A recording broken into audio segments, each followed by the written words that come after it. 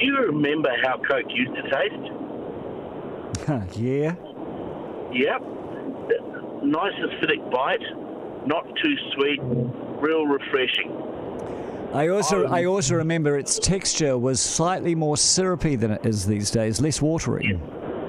Yes. I would be 100% behind Coke pulling back to they call this Coke Classic, what they've got now. It's not. But there's a lot of things going on in there in terms of ingredients, and the other one that no one's looking at yet is sodium. If you ever look at the ingredients list on, I won't single out Coke, but any fizzy drink. No, you can single out Coke. You can single out Coke because I've actually got a Coke in my hand. So what am I looking for here? Sodium. Sodium, 33 milligrams. 30. Yeah. And compared to sugars? Sugar, 35 grams. Look at that. So in other words, 100 times more sugar than sodium. Yeah.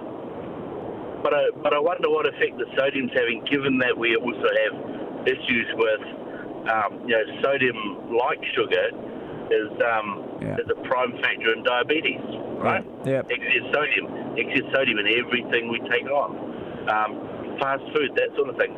So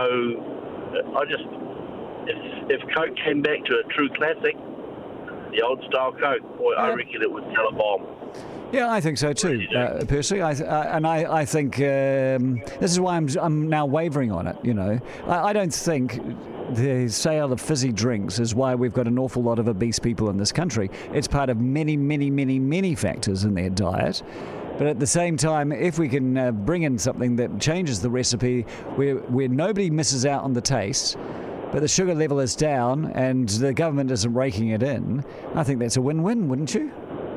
Yep, I'd say so. And in the meantime, the tax, if we do get a tax, 100% of that tax has to be dedicated to dialysis.